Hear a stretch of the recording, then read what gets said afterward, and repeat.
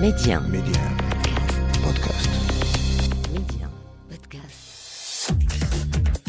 مرحبا بكم، معكم فؤاد الحناوي في بودكاست ميادين على ميديا. ننتقل لكم أقوى لحظات البرنامج، الآراء البارزة، الحوارات الساخنة والتصريحات النارية لكل من فاته متابعة البرنامج. وبودكاست ميادين ليوم 24 من نوفمبر للعام 2020 تطرقنا خلاله لإقالة وتوقيف رئيس الاتحاد الاففريقي لكرة القدم الملغاشي أحمد بقرار من الفيفا. كان لنا اتصال بالإعلامي المصري وليد الحديدي للتعرف عن كيفية استقبال الأوساط الكروية المصرية لتوقيف رئيس الكاف. دعني أقول إن هذا القرار منتظرينه من فترة طويلة، يعني إحنا بالنسبة لنا هنا كإعلام مصري كنا منتظرين إن إحنا يعني نستيقظ ذات يوم نجد إيقاف أحمد، لأن الحقيقة القضية مثارة داخل أروقة الاتحاد الدولي منذ فترة طويلة، تحديدا منذ مطلع عام 2019 أخذت القضية المنحنى الجدي، واللي فجرها كان هو السكرتير العام في ذلك الوقت المصري عمرو مصطفى فهمي، اللي أرسل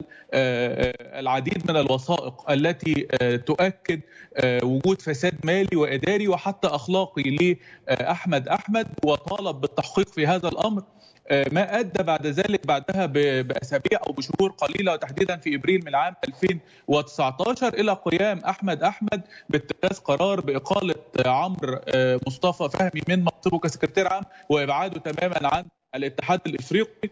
ويعني منذ ذلك الحين بدأت ولكن يعني بشكل بطيء ان هناك مراقبه من جانب الاتحاد الدولي، وحتى في باريس عندما تواجد احمد تم التحقيق معه وتم يعني الاستماع الى اقواله بخصوص بعض قضايا الفساد، لان كمان القضايا كانت متعلقه بشركه لاجاردير الفرنسيه. الحقيقه القضيه تحمل العديد من البنود والاوجه، يعني هناك فساد كان مستشري من جانب احمد.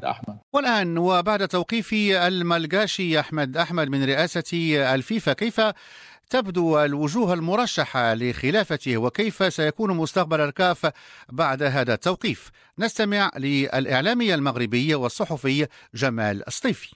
بالتأكيد يعني الفساد ليس مرتبطا فقط يعني بالقارة الإفريقية، ليس مرتبطا فقط بالاتحاد الإفريقي لكرة القدم، هو هز يعني حتى أركان الفيفا، هز أركان حتى اللجنة الأولمبية الدولية، هز أركان أيضا الكومينبول ومجموعة من الاتحادات القارية، وبالتالي يعني فضائح فساد في الاتحاد الإفريقي هي جزء من فضائح فساد يعني في عدد من الهيئات الدولية. بالتأكيد القارة الإفريقية تتوفر يعني على كفاءات وعلى أسماء قادرة على قيادة الاتحاد الإفريقي في المرحلة المقبلة، ليس فقط هذه الأسماء الأربعة المرشحة، وإنما هناك أسماء يعني وازنة في القارة الإفريقية بدون شك. يعني في أحد هذه الأسماء هو الذي سيصعد في المرحلة المقبلة، بما أن باب الترشيحات قد أغلق، وبالمؤكد أن المنافسة ستكون يعني شرسة في المرحلة المقبلة. والمؤكد أيضا أن هناك بصمات يعني إنفانتينو ستكون واضحة، لأن إنفانتينو تحرك كثيرا هنا وهناك من أجل هندسة ووضع خارطة يعني المرحلة المقبلة في الاتحاد الافريقي، وبالتالي الرئيس المقبل سيكون يعني